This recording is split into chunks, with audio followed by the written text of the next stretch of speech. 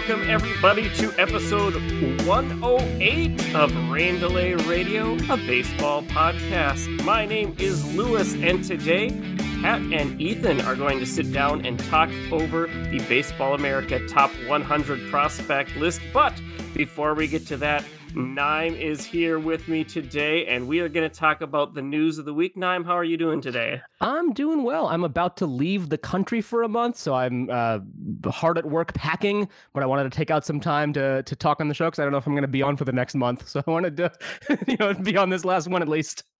Right. So first of all, I feel like it's been a while since we've been on together.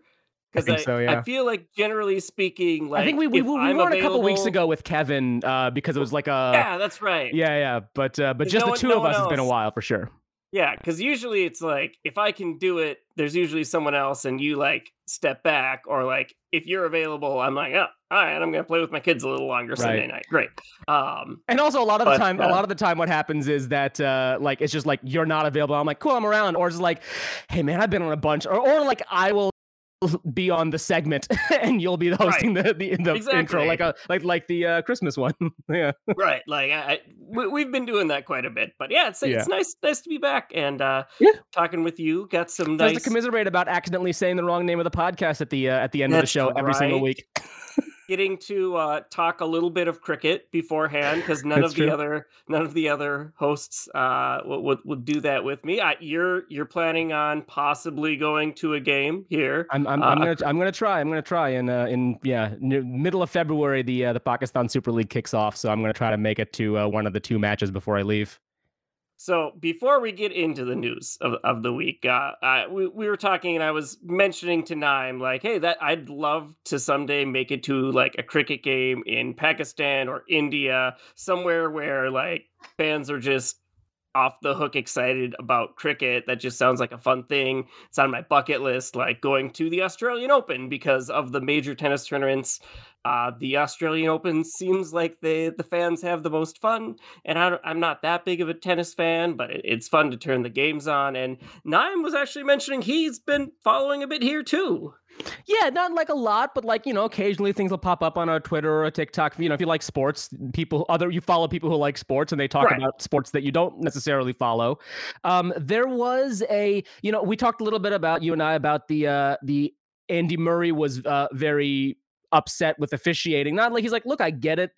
I get that the rules are the rules, but this rule is BS that I can't go, you can't go, the ball kids can't go to the bathroom for hours at a time. You're not allowed to go to the bathroom. Like, what are we talking about here? Like if you're not in the middle of I get in the middle of a match, but if you're not in the middle of a match, let the dude go off to the bathroom, Right.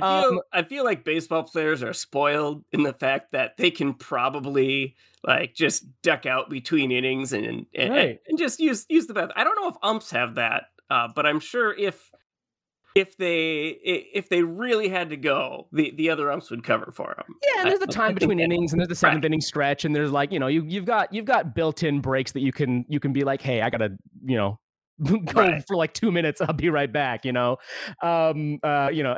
you really gotta like drop a deuce, that might be a little bit more difficult. But if you gotta take a leak, it's a minute or two. I do have a few friends who played football in through high school, and a couple that made it to college, and they said, yeah, it's people pee their pants more frequently than you would expect, just because sometimes bathrooms are so far from the field. That doesn't happen in baseball. But the big officiating thing, because you wanted to talk about this, because we talk a lot about officiating in the U.S. The player, her name is Allison Risky Amritaj. I think she's American, Indian American, half American, half Indian. Essentially what happened is she is playing doubles tennis at the Australian Open, at the highest level, and hits one of the opposing players in the leg with the ball. And what that means in tennis, as far as I can tell, I'm not a big tennis fan, but apparently what that means in tennis is that's a dead ball, play is over.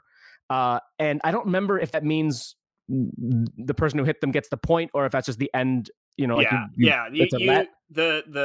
It counts as not returning the ball over the net with the That makes racket sense. Yeah. legally. So that Um, whoever hit the ball gets it. There've been some players who have weaponized that a little bit, which is well, and kind that's of bad form. But kind of what happened here too. yeah, Spoiler alert. So it hit her. Allison apologized because it hit her because she didn't mean to hit her, obviously, right. but the hitting her body bounced over the net, and I guess the official, the line umpire, didn't see what happened exactly, heard her apologize and gave the other team the point because you're also not allowed to talk because which again, that I get. It's kind of like kibitzing in chess. Like Right. it's that is, you're psyching the opponent out in a way that is unsportsmanlike. Totally understand that being a rule. And she got pretty furious and comes up and she's like, you think I don't know that rule? You think I wouldn't? You think I would say sorry if I didn't hit the woman with Right. what are we talking about here? Like, do you think I'm an idiot? Like, are you like what are we doing here? And she was also a little annoyed because the opposing player should have called it on herself. Right. Like that is the sportsman-like thing to do. For what it's worth, the umpire did apologize for his incorrect ruling after, but she kind of blew up. She yelled at him. You can watch this video. She tweeted about it as well. She is at risky for rewards. That's risk and then the letter E, the number 4 rewards. Um, That's a pretty cool name. yeah, actually, That's a her good name is Twitter probably handle. pronounced Risk, not Risky. I'm probably pronouncing it wrong. Risk for rewards. And she tweeted in response to it, but it was in response to there's a TikTok video crop that shows kind of everything. She goes to the umpire supervisor. Both are like, we didn't see that happen, and they're like, well, what are we talking about here? Like, you're well, what do you mean you didn't see it? Like, that's That's your literally job. all you're supposed to do is watch the ball.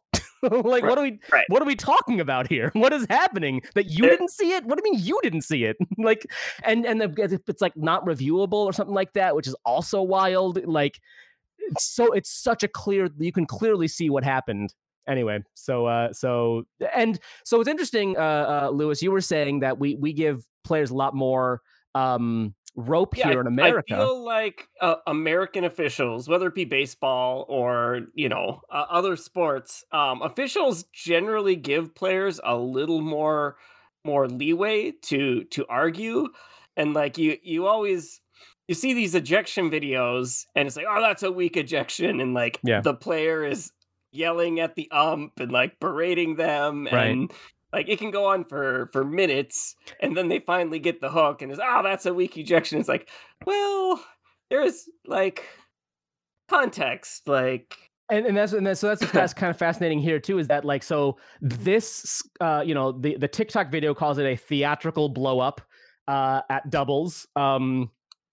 The New York Post said blasts. TennisUpToDate.com says throws explosive temper tantrum, which also is kind of tinged with sexism. hmm hmm But like, you watch the video and she is very calm. right, Like, she doesn't raise her voice. She's just like, hey, that's a ridiculous call. I hit her. Do you think I'm stupid? Like, what are we talking about here? Like, the only reason I talked is because I hit her and I knew the play was dead. I wouldn't have talked if I didn't know the play was dead. Like, she was very, very calm.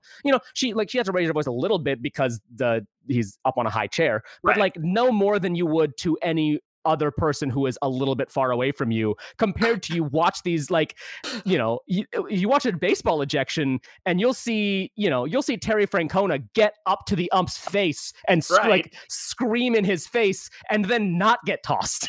right. Like, Oh man, I remember I can't remember if it's from Ken Burns Baseball or one of the early one of the books on early history, and it talked about, because you don't really see that in football as much either, that without being some major flags being thrown, but I just remember it being like baseball or football was a rough game played by gentlemen, and baseball was a gentlemanly game played by rough men, yeah, that's one because of those old things that that's I think that's stolen from the Brits, right? Because that's the same thing about soccer and rugby, right. Yeah, is yeah. what they say. Yeah.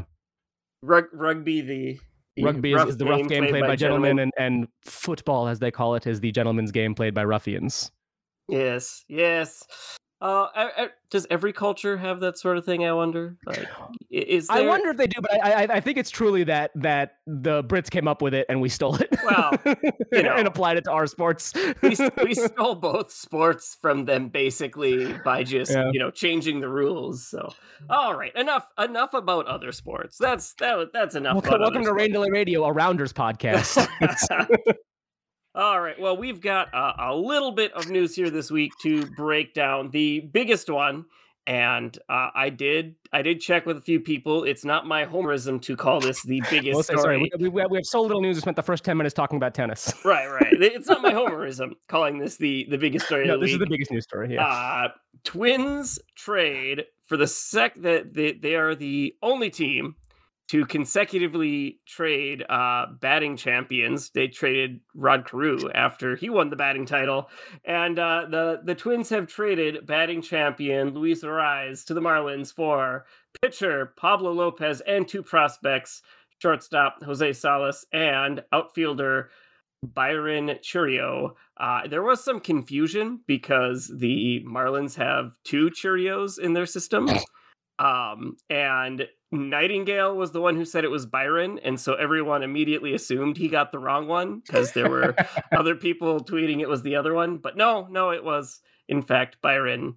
That was the one traded. So yeah, this is a trade that the biggest consensus I've seen around knowledgeable Twins fans, I'm going to say knowledgeable Twins fans as a disclaimer, is that this is so sad because everyone loves Arise, but also the move makes sense. And so it's annoying because it's like we can't be too upset about it in context. Um, but it is very sad. Arise was well loved among Twins fans, and the less savvy are a little more upset about it and don't understand that this isn't a salary dump. I saw someone saying this is Well, a salary. Come on, right. Not everyone follows yeah. baseball that closely. You trade away the batting champ, it's assumed it's a salary dump. I don't know. But Well, I yeah, mean, it's certainly, and it's not like he's making a crap ton of money. And obviously, no. they did just spend a boatload of money, a small boatload, not as big of a boatload as we thought he would when that was going to be spent on Carlos All right, Correa. But Drain it is a little Correa weird. reference. Sorry, Well, I mean, it's gonna happen right, if we're talking about the Twins. of Like, course. to sign Correa and then immediately trade Arias is interesting. If both, like, each move in a vacuum you understand, but come together it's a little bit like, oh, okay. And Pablo Lopez is a very, very good pitcher. But he's not got a ton of team control. Like, he's ARB eligible.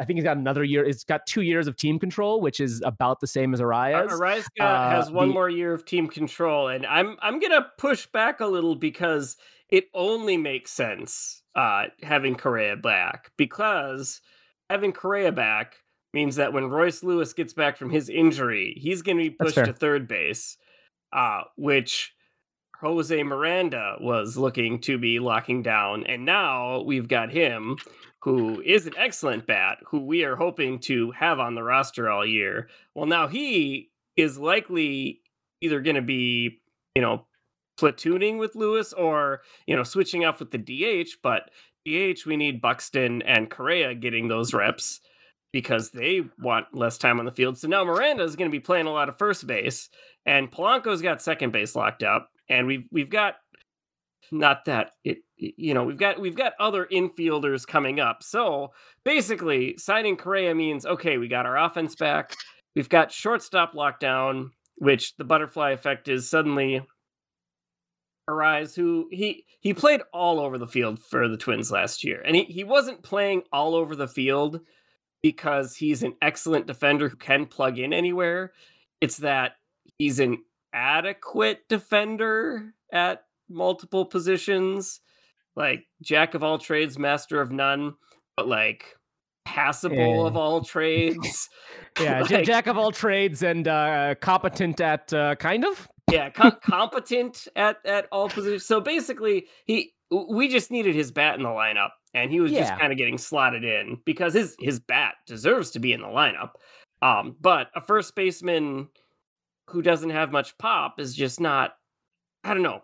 It's not a big thing. So it made I sense. see that. I understand that, but you know, for me, it's like, you know, what you're making room with a guy who you know is very good for two guys who are great prospects and have had some success at the major league level already. But you know, it's tough to be like, yeah, we traded Luis Arias because we really want Jose Miranda to get those reps. It's like, well, but you know Arias is good, and Miranda you definitely think is good, but like he's only a year older than Miranda. You know, obviously less team control, but he's only a year older. He is. I think he's a true talent DH, so he's playing most of those games at DH, and you know Correa is going to play some of them, and like you know you can work that out a little bit where it's like, okay, well you give Arias a day at first and put Miranda at third and Correa at DH, right, and have those sort of slot ins. But I think, you know, truly what you want Arias stuck at is DH. But I do understand what you're saying of you know, it does make sense to say, hey, you know, our pitching rotation was not We stellar last the year. real big value adding. You know, I don't think we can make up all of Arias's bat value, but we'll make up enough of it with everyone else that replacing our fifth rotation slot with a broken Chris Archer for 3 innings and 2 to 3 innings of a quad A pitcher with Pablo Lopez is a massive upgrade. Right. Not I mean, yes, that Yeah, that's for sure. not Yeah. just for the rotation, but also for the bullpen Right. to be able to do that. And really, when you look at what the Twins rotation looks like at this point, there's no number one. There's a debatable number two, but then it's a lot of number threes. Yeah, Pretty it's much like across the Lopez, board. Ryan, and then, you know, the husk of Sonny Gray and Dylan Bundy. I Like, yeah. Gray, I'll say the husk of Bundy. Gray did not look like a husk. He's legit still. I think he's gonna come Yeah, out and have a I mean, really good A year. Huskin that he played half a season, Right. like Yeah. you know, like yeah, I agree. He still has the stuff. It just he needs to be on the field. And then Um, Kenta Maeda's coming back, who we'll see. We'll see if this means he's going to be a starter, or more likely, now he's going to be able to ramp up in the bullpen and right. see where he ends up. I mean, he's no spring chicken anymore, but he was very good in 2020, and we'll see coming back from the injury. I think going back to the bullpen will help him being able to, go harder. I mean, that's what the Dodgers used him as um, by the end of most of their seasons. Granted, some of that might have been a little bit of option manipulation, but hey, that's what he had success with. So we'll see. So for the Twins, this deal made a lot of sense in my mind, despite losing a fan favorite. Pat came in to the chat, and the first thing he posted was, "Hey, how's it feel to fleece the Marlins?" I think this is quite a fleecing because I feel like Arise is value wise. I think it's a very even trade.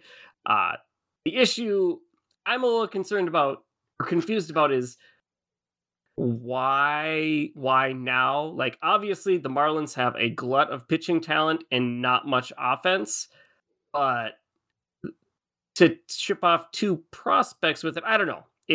Well, It and Jose Salas is an interesting prospect, and he's 18, and he could right. be, but They're like young guys. Churio is not like on a top list of Marlin prospects, No. right? Like like he's not even a top 30, like he's maybe top 50 in the system, so it's He's like just kind of a throw-in, and the he's a Marlins throw have a in. weak system, so it's Yeah, not like top 50 he's Marlins a means yeah, much. exactly. Where but like Salas could be interesting. So, but like otherwise, it's just like, yeah, let's toss these guys into, maybe the Twins thought Churio was interesting.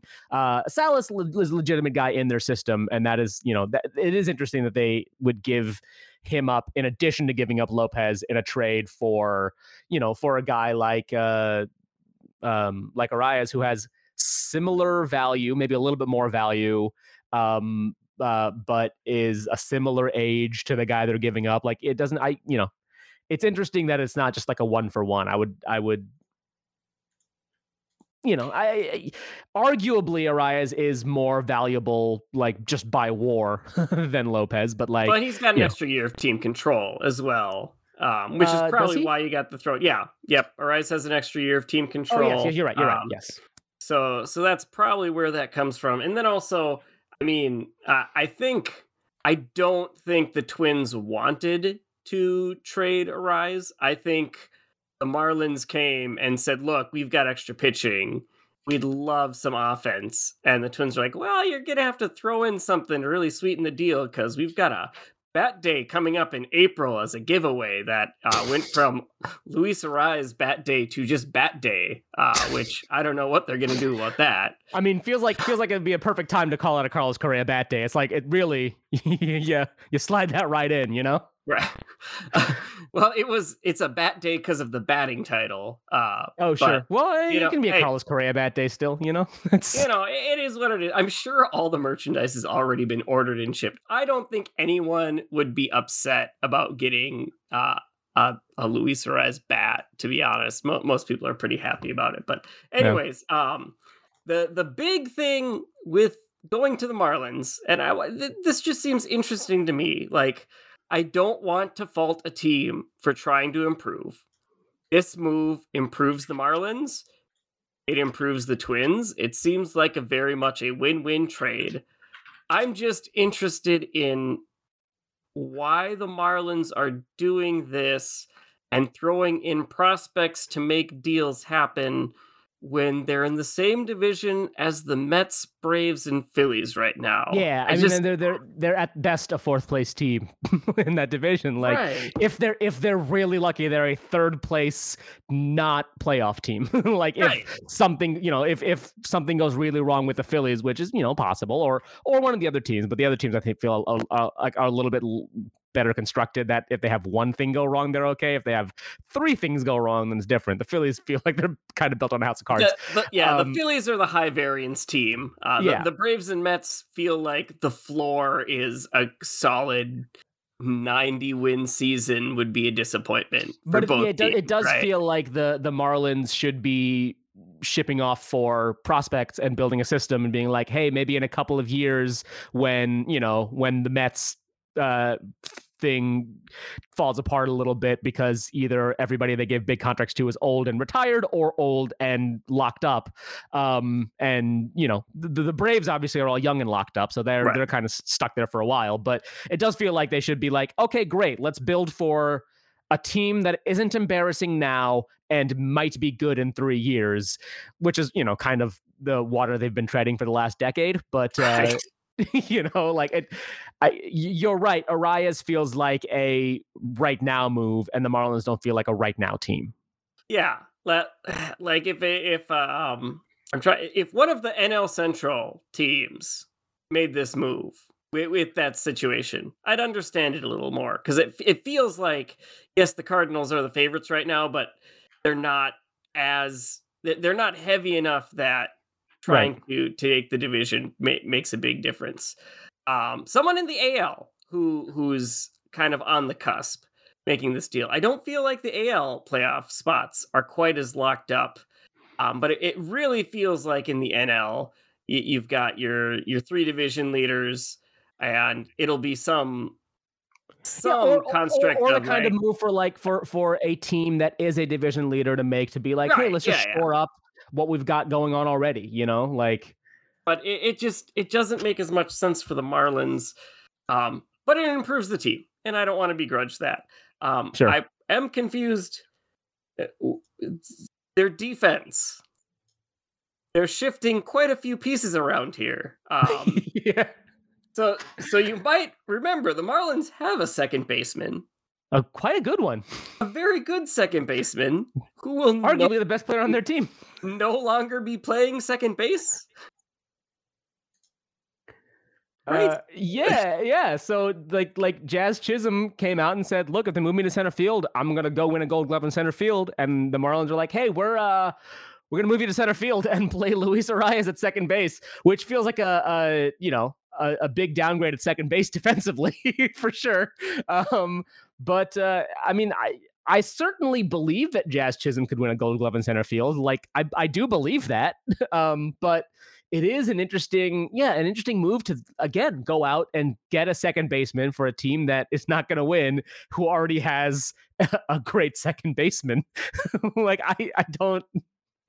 But hey, well, we got some maybe a little clarity on why they chose second base instead of sticking him at first, because, well, outside of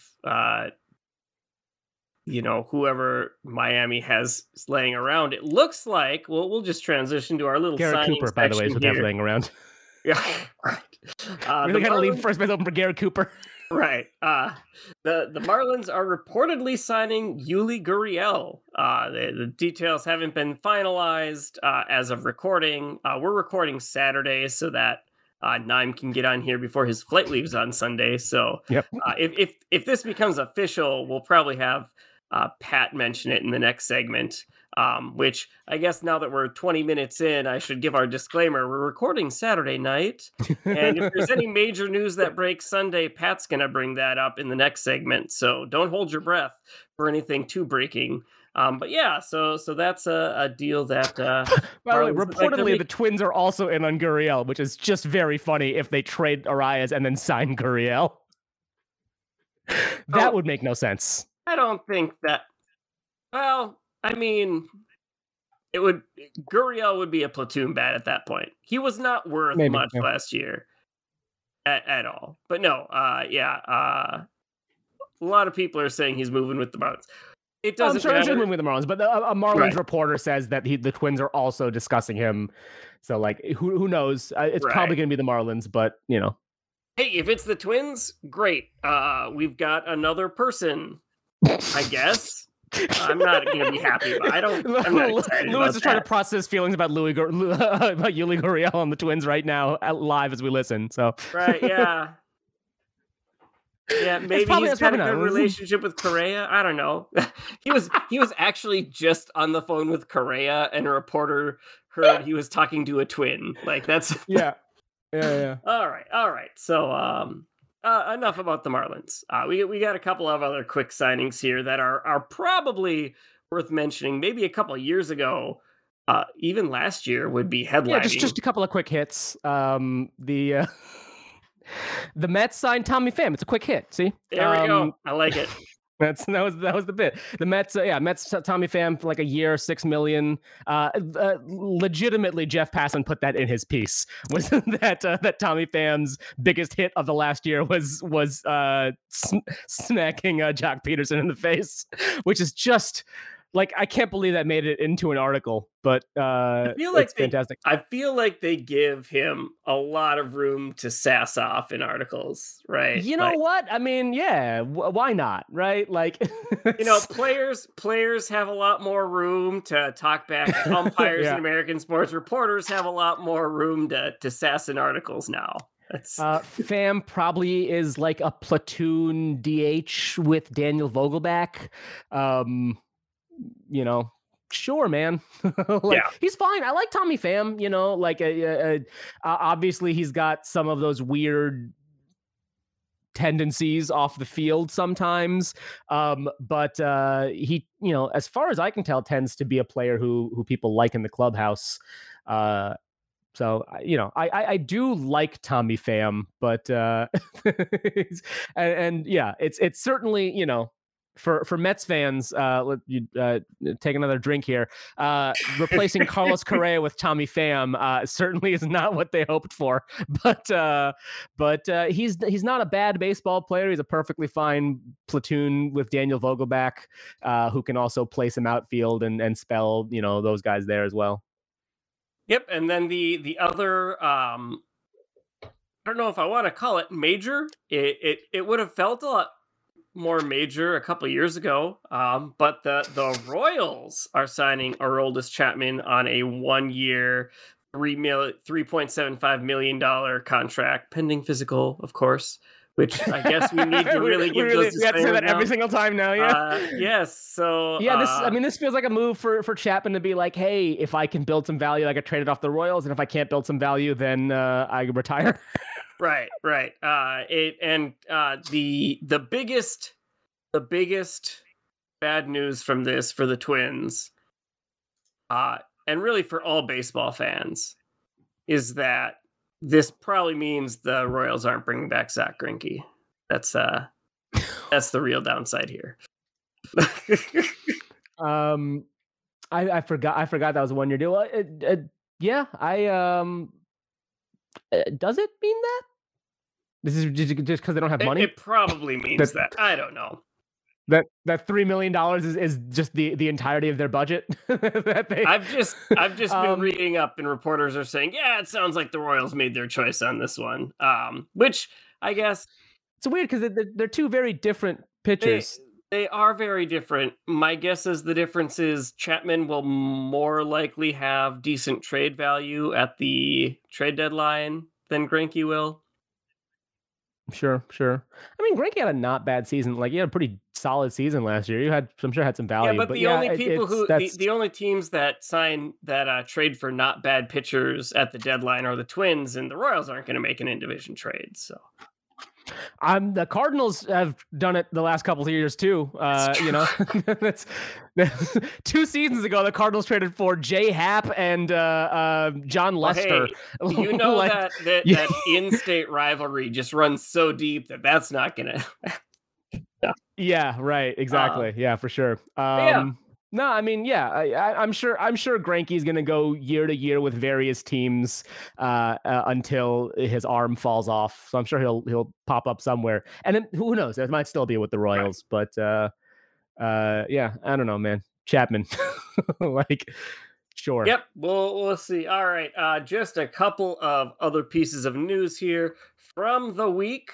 The Diamondbacks have promoted the first female manager at High A ball. Ronnie Gajownik will manage the Hillsboro Hops. If this sounds familiar, it's because last year the first female manager for Low A ball was signed, and as I told Nime at the beginning of this, I'm guessing over the next few years we will have a news story as it progresses slowly higher and higher up the minor league ranks. Ronnie played for Team USA on the women's baseball team because there's a women's baseball team. It's not all softball, but she played on the women's baseball team, including a gold medal at the 2015 Pan Am Games, and also played softball at the University of South Florida. She worked as a hitting and outfield coach at the University of Massachusetts Amherst from 2017 to 2021, and she joined the D-backs org in 2021, originally as a video assistant, and then was promoted to a minor league coach in 2022. Um, this was This was a very interesting part of this whole story.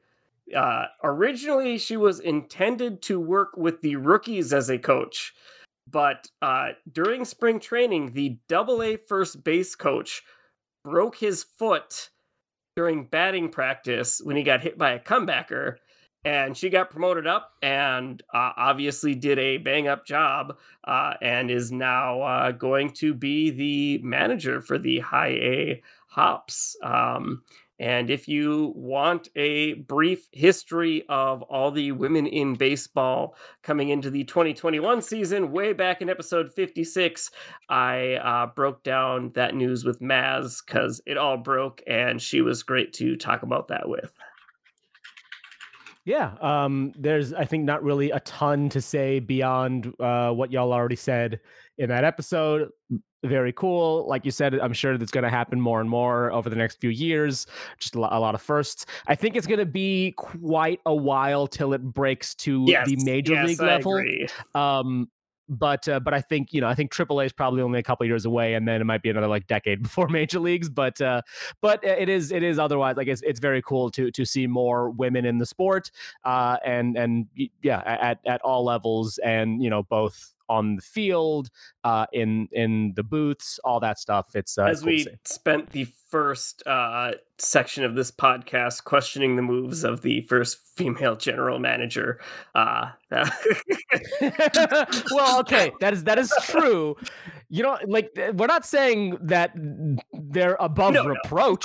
You know, that would be worse. A woman can be just as bad at her job as a man is. It's fine. That's right. That's right. We're not sexist enough.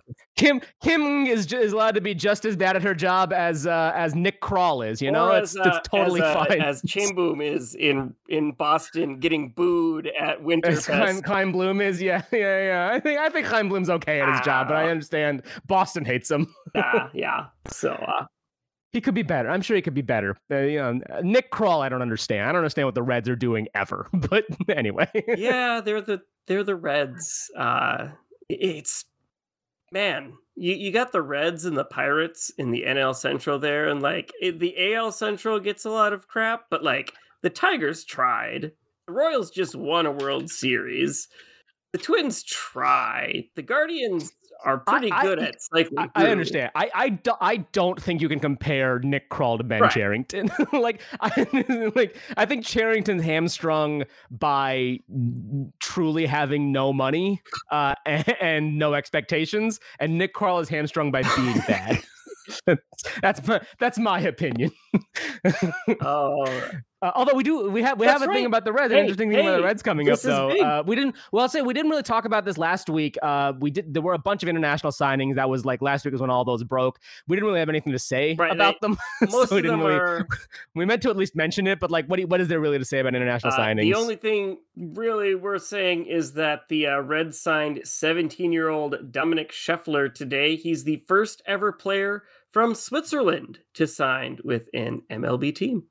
So look at that. Yeah. We can maybe update the map of where MLB players have been born. If he makes it up in a few years, be interesting there. My cousin's actually on vacation in Switzerland right now. He sent me, he was at a international curling bonspiel today in Switzerland. And I am surprised to say I'm quite jealous of him for that, and not because he was skiing on the Swiss Alps earlier today. I am much more jealous of being at the curling tournament, but that's because I don't ski, and I love curling. So, yeah. Naim, anything we missed here going through the news? I don't think there is. I think we managed to squeeze a lot out of very little here. I think so too. So, Naim, thanks for joining me. It is good to be back in the booth with you here. We are going to turn things over to Pat and Ethan to talk about the top 100 prospect list that just dropped. And then after that, I'll probably be back to do a quick outro. So stick around for that. Thanks for listening to Rain Delay Radio.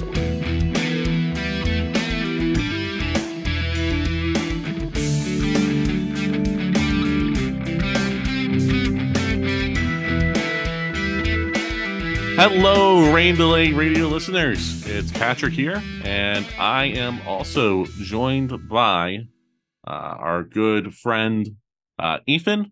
We're going to be going over the top 100 lists that both Baseball America and Baseball Perspective have put out. Ethan, how you doing today, man? First of all, Pat, thanks for having me. This is a blast. This is my favorite time of the year. I'm working on my own top 30 list, and Fangraphs is doing the individual team rankings, and now we got the big writers dropping the top 100s and their 101s. So this is fantastic. I'm doing great, man. I'm in my element. You could not have picked a better time or thing for me to be doing with a Sunday night. Yeah, that's awesome. Now you're doing your top 30 list for the Guardians. You're doing it for Waiting for Next Year. It's a Cleveland sports blog, correct? Correct. We are waitingfornextyear.com, based out of Cleveland. They will be celebrating 15 years this year. Awesome. That's good to hear. So yeah, we're going to go through this list and, both lists and just look at some interesting choices because the lists are relatively the same. It's just the placement of prospects is very different on both lists. Like there's some prospects are a lot higher than I would have expected, and there's some that are also a lot lower than I would have expected. So I'll start with you. What were your initial thoughts looking at both BP and Baseball America's lists? They are largely same but different is such a weird way to describe it because that's not even true in most cases. They have very high expectations over Prospectus for a couple of different guys that BA doesn't even have ranked. Like I was just perusing the list before the show and I noticed Spencer Jones of the Yankees is sitting at 57 of Baseball Prospectus, but isn't ranked with Baseball America, even though their top 100 podcast that broke it down talked about him significantly the final 20-ish minutes of the show. So like he's obviously a guy they're going to be monitoring when 4 or 5 of these guys graduate in the first couple months of the year. But yeah, like they have roughly the same pool of 65-ish to 70 players, but they're all over the place for where they've got them. Yeah, initially when I was looking at this, I was generally shocked with Baseball Perspective how many Yankees were on here. There's definitely a lot of, I wouldn't say homerism towards the Yankees, but they definitely like Yankees prospects on this list. With Baseball America, the placement of a few prospects shocked me. And, we'll get into that now. Rankings that shocked us the most. Ethan, what shocked you the most out of these two lists? So it's a pair of pitchers in Baseball America's list, and I know you're going to agree with me on the first one, being a Philadelphia fan yourself, but Andrew Painter sneaking in as the highest rated pitching prospect entering 2023 is certainly a shocker. I know Grayson Rodriguez dealt with some injuries last year that delayed his potential debut. I think a lot of people expected him later in the year, but he didn't get the innings under his belt that the team would have liked, so we'll have to wait for 2023 to see that. Yuri Perez at the Marlins is still lurking in the shadows right behind those guys, but putting Painter, I think they have him 5th. Yes. Yeah, 5th overall. Props to him for a fantastic season, but that one was definitely an eye-opener. And then the other one that I really like, if you're a true prospect nerd, you're definitely paying attention to what Arizona is doing because they're building something beautiful out there. The casual baseball fan might not be realizing it as much, but man, I really love what Brandon Pfaadt did this year, and to get the recognition that he did to land on this list, they're going to be something. Yeah, I genuinely like what Arizona's doing. They're going to have a really, really stinky good team in 2 years, with how they're developing these players. I mean, Corbin Carroll came up this year and looked incredible. I was a big fan of what he did. And, the fact that he still has prospect ranking is kind of crazy to me because I thought he got enough games in to be removed from it. The biggest shocker to me here is that Royce Lewis is still ranked as a prospect. And I don't understand it because I feel like we've been talking about this guy for like 6 years now. Wild to me. We were joking before we started recording, and, I've got, the way I broke it down, I've got player I like, I've got player that shocked me, I've got biggest faller, biggest riser, and then both lists I have a Y tier. And the Y tier on both lists is just Royce Lewis. That's it. Yeah. That's the whole tier. I will agree that Andrew Painter being ranked 5 on BA is pretty crazy. I don't disagree with it, obviously. That's probably my homerism coming out here. But, I mean, for a 19-year-old, what he did at AA this year was unbelievable. And, going into the upcoming season, there's a chance he could start in Philadelphia this year because that 5th spot in the rotation is still open. There's a chance he could start there. Yeah, I don't want anybody to gloss over what you just said, but Andrew Painter was disarming hitters as a 19-year-old in AA. Yeah. I mean, that's where major prospect writers will tell you that players will start to separate themselves. And you have a teenager dismantling the competition. Yeah, Painter is a monster. I mean, Dombrowski has gone on record to compare him to Justin Verlander when Verlander was coming up with the Tigers. I mean, that's a very fair comparison with what he's doing. The other ranking that shocks me is how high both lists are on James Wood, especially Baseball Perspectives, who has James Wood as the number 3 prospect in all of baseball over Francisco Alvarez, Elly De La Cruz, Corbin Carroll, Anthony Volpe, Grayson Rodriguez. They have him over all these guys, and it's absolutely insane to me how high he is. Yeah, man, I don't even know what to do with that. Obviously, on the surface, you're talking about a guy with a 55 hit tool, 60 power, 55 speed. Like, that's a 3-tool mix that makes him potentially one of the most dangerous offensive prospects in all of baseball. But this is a guy who really kind of came out of nowhere. Yeah. Because I remember when the Soto trade happened, a lot of us were talking about who's James Wood? Why are the Nats getting this guy? And now seeing how he's rising up through that system, now it's like, oh man, James Wood might be really, really good. Yeah, he felt like a guy that was more of like a lottery ticket tack on to get the Soto deal like over the edge. But yeah, Matt, he's top 12 on both lists, yep. Which is absolutely insane. Yeah, it's wild to me. So just perusing through the list, there's not a lot else that's really outrageous. Definitely Spencer Jones being ranked is kind of crazy. I don't think he's there yet, but there's definitely the chance for him to make that leap into the top 100. But I feel like that's just really, really high for him. But Kyle Muller, Baseball Prospectus is still high on, which is wild to me because I don't think he's very good. But shout out to them, I suppose. But it's honestly George Valera on Baseball Prospectus also feels a little low to me. I figured he'd be a little bit higher. Yeah, so we're gonna play the homer card for a minute here and talk about the Guardians prospect because it's very night and day. Like Gavin Williams at 26, like that's crazy to me. So they've got Espino and Williams are back to back on both lists. So in Baseball America, you've got Espino at 19, Gavin Williams at 20. In Prospectus, you've got Espino 25th, Williams at 26. So it seems like both lists, pretty consensus, feel those guys are top 25 borderline guys. Espino is going to start sliding this year if he can't stay healthy. I know a lot of people are worried about injury history with him, but he missed a good chunk of last year, mostly just because the organization treated their top pitching prospect with kid gloves. And if you're a Cleveland fan, they did the exact same thing with Tristan McKenzie. He missed significant chunks of time during his stint in the minor leagues. And he made the major leagues with less than 30 starts under his belt and has been absolutely fine. So if they believe in the talent of Espino, then I'm not really worried about last year, but I would love to see him throw 100 innings this year. The major differences for me, though, is that Baseball America put 7 Guardians in their top 100. Fangraphs did their top 50 Guardians prospects earlier this week, and based on the rankings, they're probably going to land 5 to 7. 6 is probably the sweet spot on that list when Fangraphs finally does their top 100.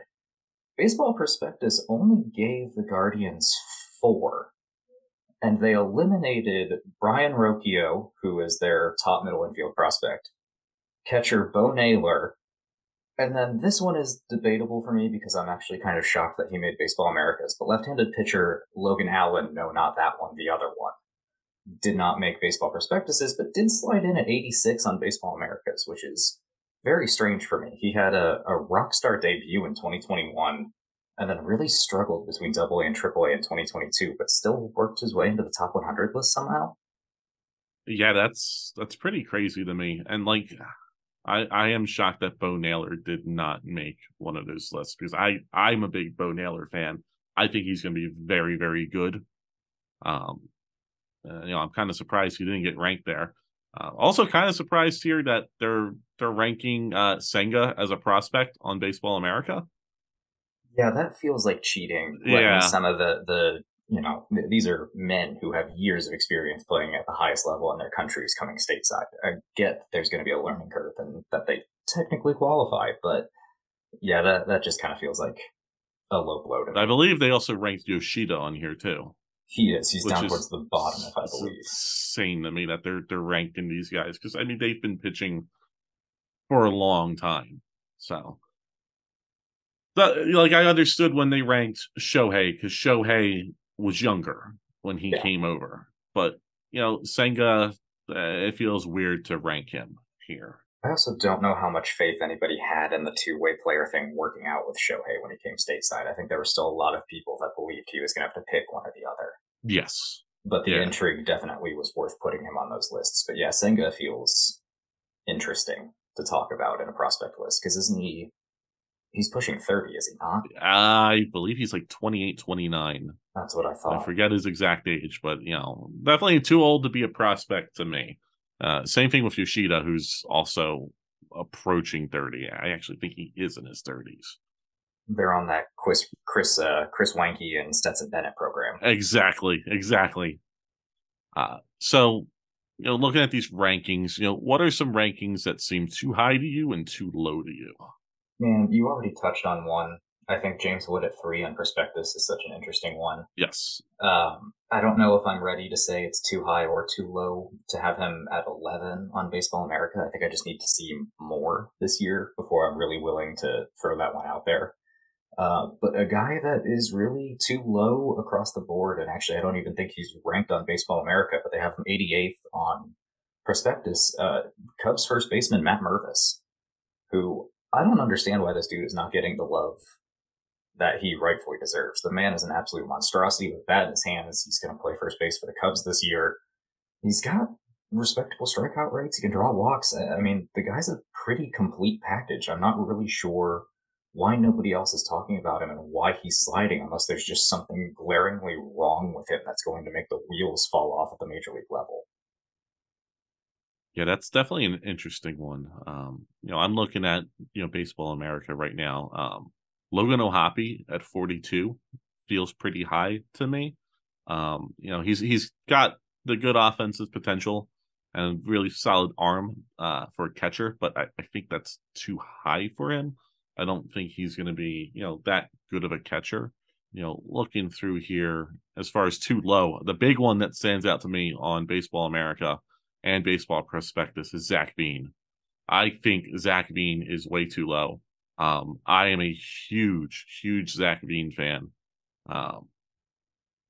He has impressed me coming up through the Rockies system, and Baseball America has him at 51, which feels insanely low to me, and Baseball Perspective has him at 34, which I personally would have Bean in the top 20. Definitely over Marco Luciano, who I think is too high. I've been on record of saying I am not a big Luciano fan. He hasn't really performed well at any level he's been at. Granted he's a young player, but I don't think he's that good. I don't think he's that franchise shortstop everyone keeps thinking that he's going to be. So definitely Zach Bean is far too low for me. He should be a lot higher because I think when he comes up, he's going to be a fun player to watch for the Rockies. Especially him and Tovar coming up together. Bean's a fantastic name to pluck. I think Baseball America probably has it right with him in that 30 range.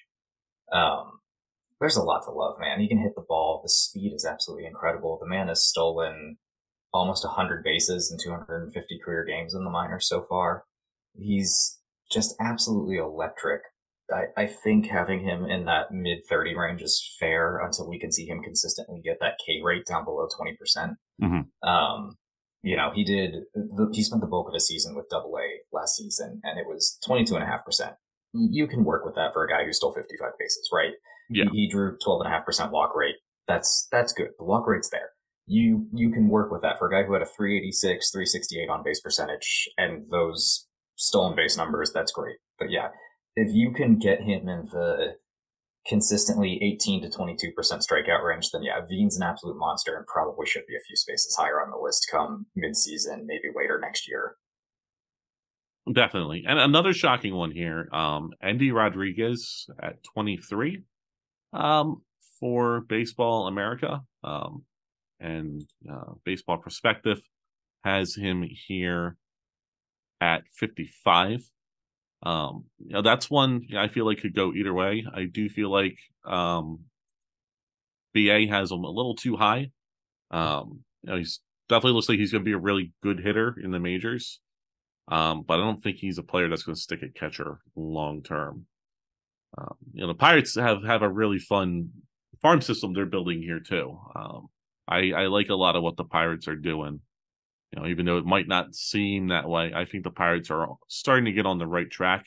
I do feel Endy Rodriguez is a little too high right now. Henry Davis definitely struggled in the minors, but I think that prospect pedigree is still there, that I'd have Davis a little higher over him. I think Davis actually rebounded better than people give him credit for. He missed time early with some wrist injuries that kind of compounded and slowed things down. And towards the end of the season, he was really starting to show the guy that he is. I think Baseball Prospectus having him at 46 is much better than Baseball America having him down in the 70s. And I love that without having seen him play, they already have Termarr Johnson as well, ranked on both of these lists, who was taken first overall by the Pirates in the 2022 draft, regarded as having the best hit tool without question of any player in the draft. So they're going to have a couple of fun ones working their way through the low minors together. Yeah, which just gets us into our next, little discussion here is, who we think will rise the highest. I think Termarr Johnson's going to be a top 10 prospect by the end of the year. I think he's going to absolutely tear up the minors. He's very, very impressive. Another player that I could see, rising up. I think Jason Dominguez, this is the homer take, but I think Dominguez is going to rise up again out of the lower 50s, 60s range and get back into the top 30. He looked really good as he was going up. And, I think he's going to start to really put it together this year at Double-A. Yeah, I like those picks. And I'm having a really hard time looking at these lists not to put my homer cap on. And I'm trying to decide if I want to do the off the beaten path one or if I want to say the obvious one. Why don't I do both? I think come midseason, Daniel Espino is going to be the top ranked pitching prospect in all of baseball. And it's just a matter of him staying healthy, going 6 innings a game. The man has some of the most disgusting stuff on the planet. And if he can command it, it is DeGrom levels of impossible at times. He throws a 97, 99 mile an hour fastball. He has a wipeout slider. He is darn near untouchable at times in the minor leagues. If he can stay on the mound, if he can pitch 100 innings, I wouldn't be shocked to see him in Cleveland's bullpen late in the season. The other one that I'm going to throw out there, and this is going to be my biggest riser because he's not ranked on either of these lists right now, but I imagine he's in that group of the next 30 that they're watching. Cleveland's first-round pick in 2022, outfielder Chase DeLauter. I think a lot of people are sleeping on him because he missed the last half of his college season with a foot injury, and he didn't end up debuting this year. But he's one of those guys with, like Joe Wood, a great hit tool, good power, great speed. He's regarded as a good defender in the outfield. I don't know if he'll stick in center, but he's probably a very, very safe bet as a future right fielder with the organization. He has all of the tools and has showcased the ability. He tore up the Cape Cod league in his first experience with a wooden bat in the season that he played out there. I think a lot of people are just sleeping on DeLauter. That's an interesting pick. Another player that I failed to mention is new Twins shortstop prospect Jose Salas. I was surprised that Miami gave him up in that Pablo Lopez trade. That Pablo Lopez trade just doesn't make sense to me as is for the Marlins, but I think he's going to get to Minnesota and get in their development system, and I think he's going to really start to rise up that system. I think the Lopez trade could be its own podcast because that is equal levels of head scratching. Very interesting trade. Like I'm glad the Twins got their player, and I know Luis. He's very happy that the Twins got Lopez. And everything they got in that trade. But, man, I don't know what the Marlins are doing there. Every time I think they're making a step forward, they take a step back. Obviously, we're a Cleveland blog, so we pay close attention to the division. And that trade to us, Salas is nice. In a couple of years, that's going to be nice value. But I think at the end of the day, it might hurt the Twins this year. Just because Arias is one of the peskiest players in the league, and you just eliminated the guy who struck out the least from your lineup, the AL batting champ, for a number 3 on probably any serious pitching staff, but Lopez is probably their 1 or 2. So it's a bizarre move all around. It's definitely interesting, but it does open the way for, a prospect on this list, Royce Lewis, to have full playing time now, because I imagine he'll start playing second base for the Twins. He would almost have to, right? You bring back Correa to shortstop. Yeah, Correa there long term, and third base. I don't know who they have at third base. Is Miguel Sano still around? I don't know what's happened to Miguel Sano. I'm going to be honest, and as we get into our next segment here, and players who we think will fall the hardest. Miguel Sano is a player that I hate fell so hard, because when Sano was a prospect, I thought he was going to be the next big power hitter in baseball. And a lot of scouts were comparing him to Miguel Cabrera, and that he would be just a really solid player, consistent MVP candidate. And he's a player that fell hard. So I'm going to start with you. What are some players on this list that you think will fall hard? This is always the worst question, because as a baseball fan, I never want to root for any of these guys to fail. And I was listening to the Baseball America podcast, and I heard them put it this way, that it was a very average top 100 list that they'd assembled this year. And okay, take that for what you will. Obviously, if they'd been able to keep Adley Rutschman on here, I think that bumps it up to above average. But the Orioles still have a lot of great prospects at the top. Gunnar Henderson, obviously, at number one. You're still sitting on DL Hall, who's in the lower levels. You still have Grayson Rodriguez.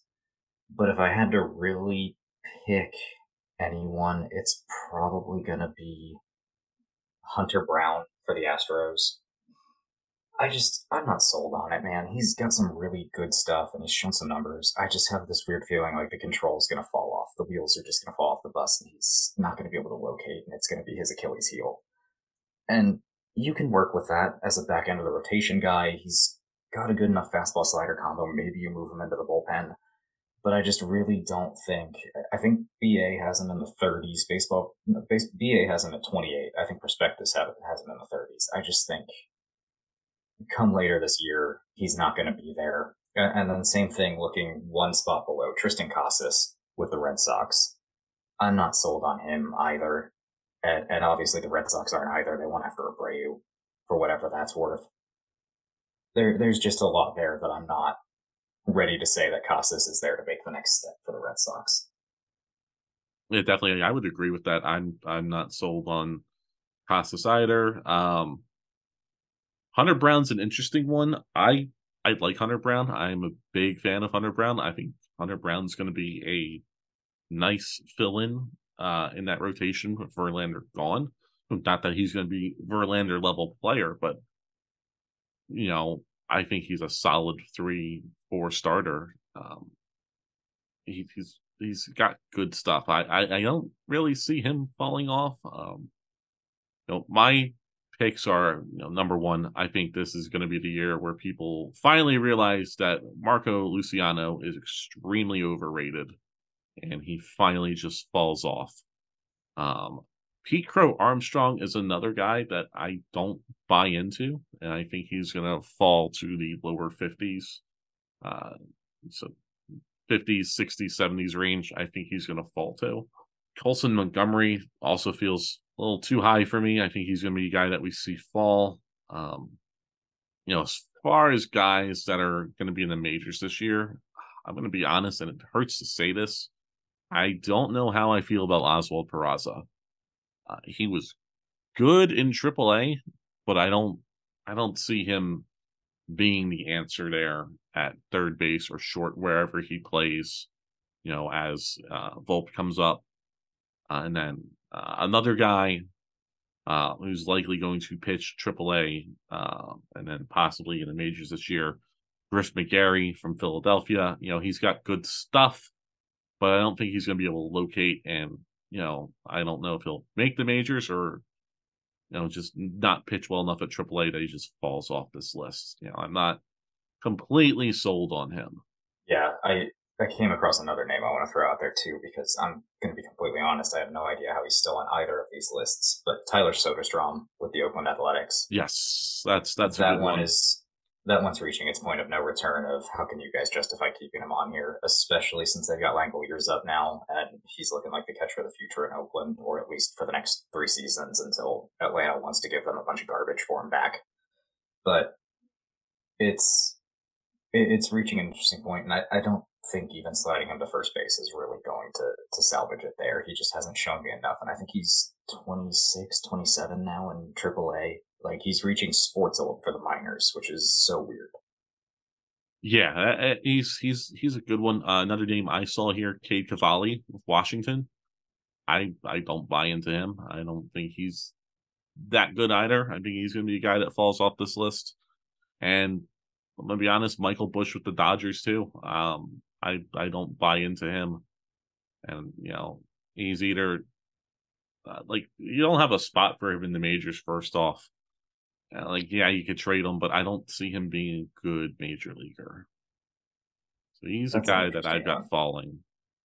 Uh, but speaking of being a major leaguer, let's talk about who we think the biggest major league contributors are going to be. Now, obviously, we've got Gunnar Henderson, Jordan Walker, guys like that, guys that we know are probably going to be in the majors this year. Henderson, who's obviously probably going to start in the majors this year.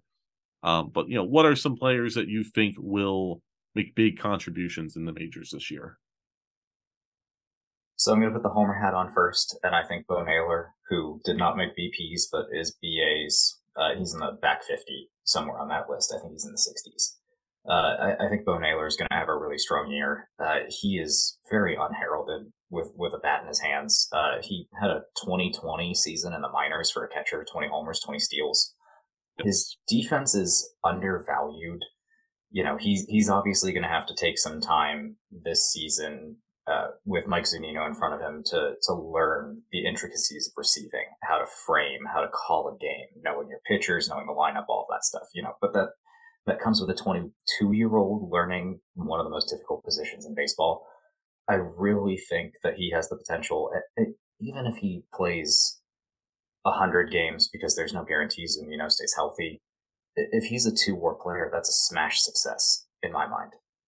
So I think he's really going to have the opportunity. Unless the Guardians out of nowhere sign a backup catcher, he is going to be the opening day backup to Zunino. I do not see Brian Lavastida winning that job out of spring training again. But I think he's really going to be one that's going to contribute. Another one, I'm not going to be shocked when after the All-Star break, Jackson Chourio comes up for the Brewers and they make a push and Chourio puts up disgusting numbers, pushing that team kicking and screaming to 90 wins and somehow the NL Central title, because the Central divisions in baseball cannot stop tripping over themselves. That's an interesting one. I feel like it's too soon for Chourio to come up, but then again, Chourio's been compared to Acuna a lot. So I could see, Acuna came up young. I could see that. I could definitely see him coming up. Like Painter, he'd already reached AA as a teenager. Yep. I wouldn't be shocked if he's in short order for a promotion to AAA if he beats the cover off the ball in April and the start of the minor league season. It just would not shock me if they do it. I know Milwaukee, small market team, service time manipulation, blah, blah, blah, blah, blah. But, yeah, I mean, if he forces the organization's hand, he forces the organization's hand because he's probably a generational talent. Oh, 100%. I would agree. I feel like if Gunnar Henderson wasn't on these lists, Chourio would be the number one prospect in baseball. And I won't be surprised if he doesn't come up this year, he's the number one prospect next year. He's that good. Yeah, he is right there. For me, so obviously, I'm going to say this now, mark it down, book it. Andrew Painter is Philadelphia's number 5 starter come the end of April. He's that good. He's going to have 3 really good starts for the Iron Pigs, and Bailey Falter will falter, to say the least, with Philly in the first start of the year. And Dombrowski's going to say, all right, let's bring the kid up, see what he can do. And I think Andrew Painter's going to come up and he's going to dominate. Another player, Yuri Perez. I think Yuri Perez is going to start this season in the Marlins rotation. I think the Marlins are going to pull a Jose Fernandez with him and have him open the year in their rotation. Because Perez, I've compared Perez to Fernandez before. He's that type of prospect with the Marlins, young, dominated at AA, and I think he's going to come up and pitch really well for the Marlins this year. I think Grayson Rodriguez, he'll be a really good contributor this year. But looking through the list, Miguel Vargas, I'm surprised Miguel Vargas still has prospect status. I think Miguel Vargas is going to be a fantastic starting third baseman for the Dodgers this year. I think Miguel Vargas is a very good player. He's got a lot of good potential. And I wouldn't be surprised if he tears it up and earns an all-star nod. So Miguel Vargas is going to be my guy. Go with that makes a big contribution for the Dodgers. The Dodgers aren't going to miss Justin Turner with Miguel Vargas at third base. No, they definitely aren't. And I'm going to throw one more out there because this guy has been a thorn in the back of my mind because I just know that he's going to come up and be a Guardian killer. But White Sox outfielder Oscar Colas, who's at the bottom of most of these lists, might actually come up and make an impact because Lord knows the White Sox outfield cannot stay healthy. And he is the thing that is right underneath the surface for them. Obviously, he only played 1 year, but he made it all the way to AAA, and I think the team is very high on him and higher than probably most of these lists will end up having him. So I am a big fan of Oscar Colas. For those that don't know, Ethan and I, we do a thing called franchise draft every year. It's where us and 28 other people, we have a list of all baseball players in the world have been thrown into one draft pool, and you can draft them to your team. And basically, it's an exercise that you're building for 10 years out. So your team will be based off the next 10 years of production of those players. For every 3 years that I have done franchise draft, I have taken Oscar Colas in each one because I am a big fan of him, and that's a really good pick. Yeah, he's not the flashiest player, but the numbers I think are really going to pop, and he's going to be an absolute menace, especially in the Central Division that is just victimized by itself. Frankly, that you only need one player to really drive everyone nuts. I mean, the White Sox signed Elvis Andrus, who notoriously has slayed Cleveland in his entire career, to the point where he was talking some trash towards the end of the year, saying the Guardians were going to collapse. But that's a story for another day. You can catch that on Waiting for Next Year's top 10 Cleveland Sports Moments of the Year podcast that we released a couple of weeks ago. But yeah, it's one of those things, man, where everybody just has one guy that slays everyone. Stephen Kwan slays the Royals. I don't know what it is. He just hates that blue color in that fountain, apparently. You've got Elvis Andrus, who killed the Guardians. The Guardians cannot avoid Riley Green. It's just always something. Yeah, the Phillies have Kyle Schwarber, who's a massive Mets killer. It's always a good time when Schwarber plays the Mets because he tortures them. So, as we start to wrap things up here, give me, we talked about the Diamondbacks and how good their farm system, but what's a farm system that you're really excited about over the next few years? Now that's a good one because there's farm systems that I'm excited about and teams that have really good players, but I don't trust their player development program as far as I can throw them, right?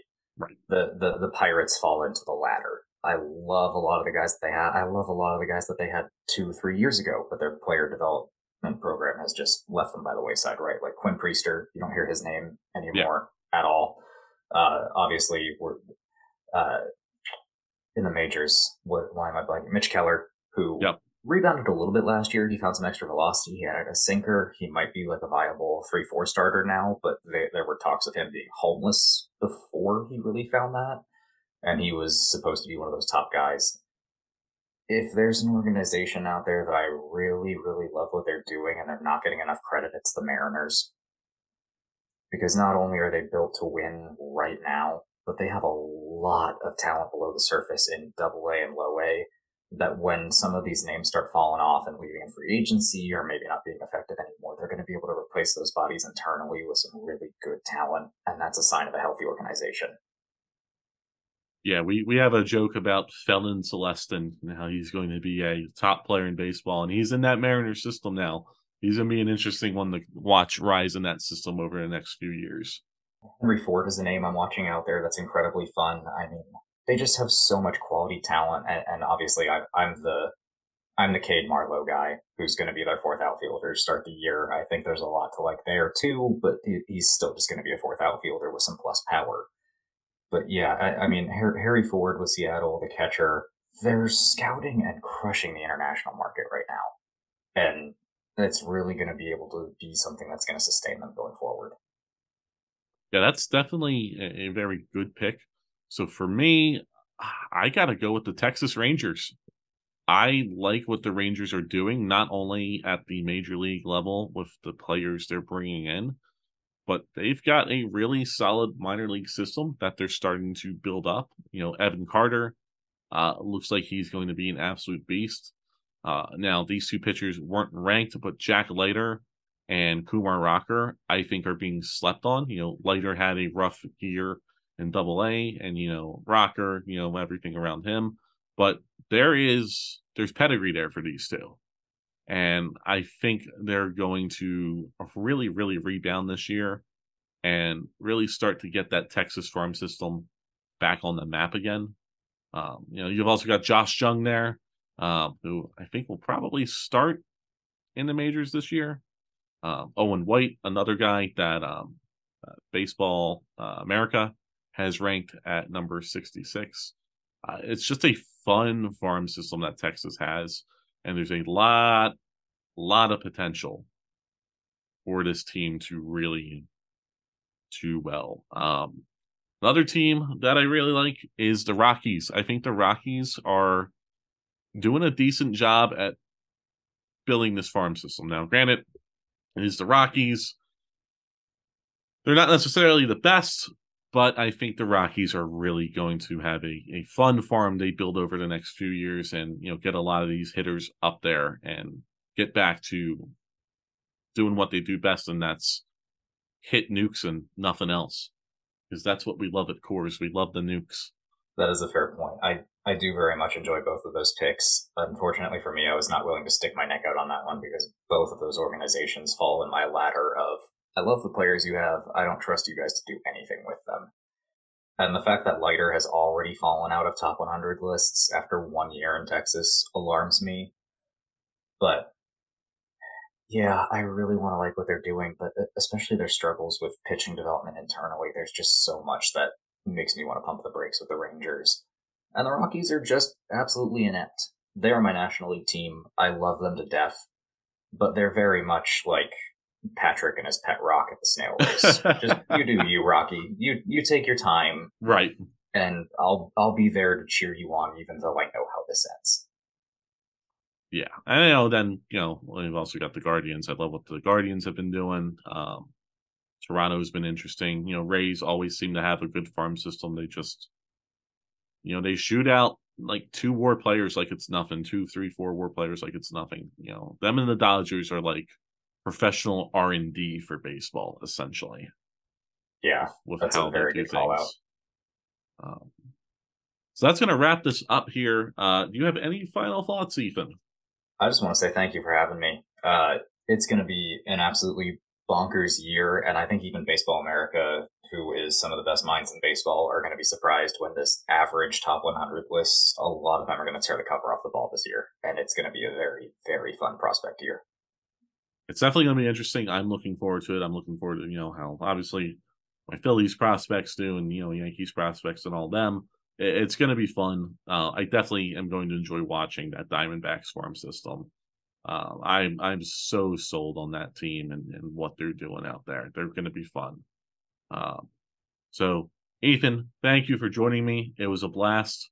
And we will kick it over to Luis for the outro. Thank you, everyone. Well, that about wraps things up. Thanks for listening to Rain Delay Radio. Rain Delay Radio is executive produced by me, Lewis. I also co-hosted our intro and edited our Top 100 segment.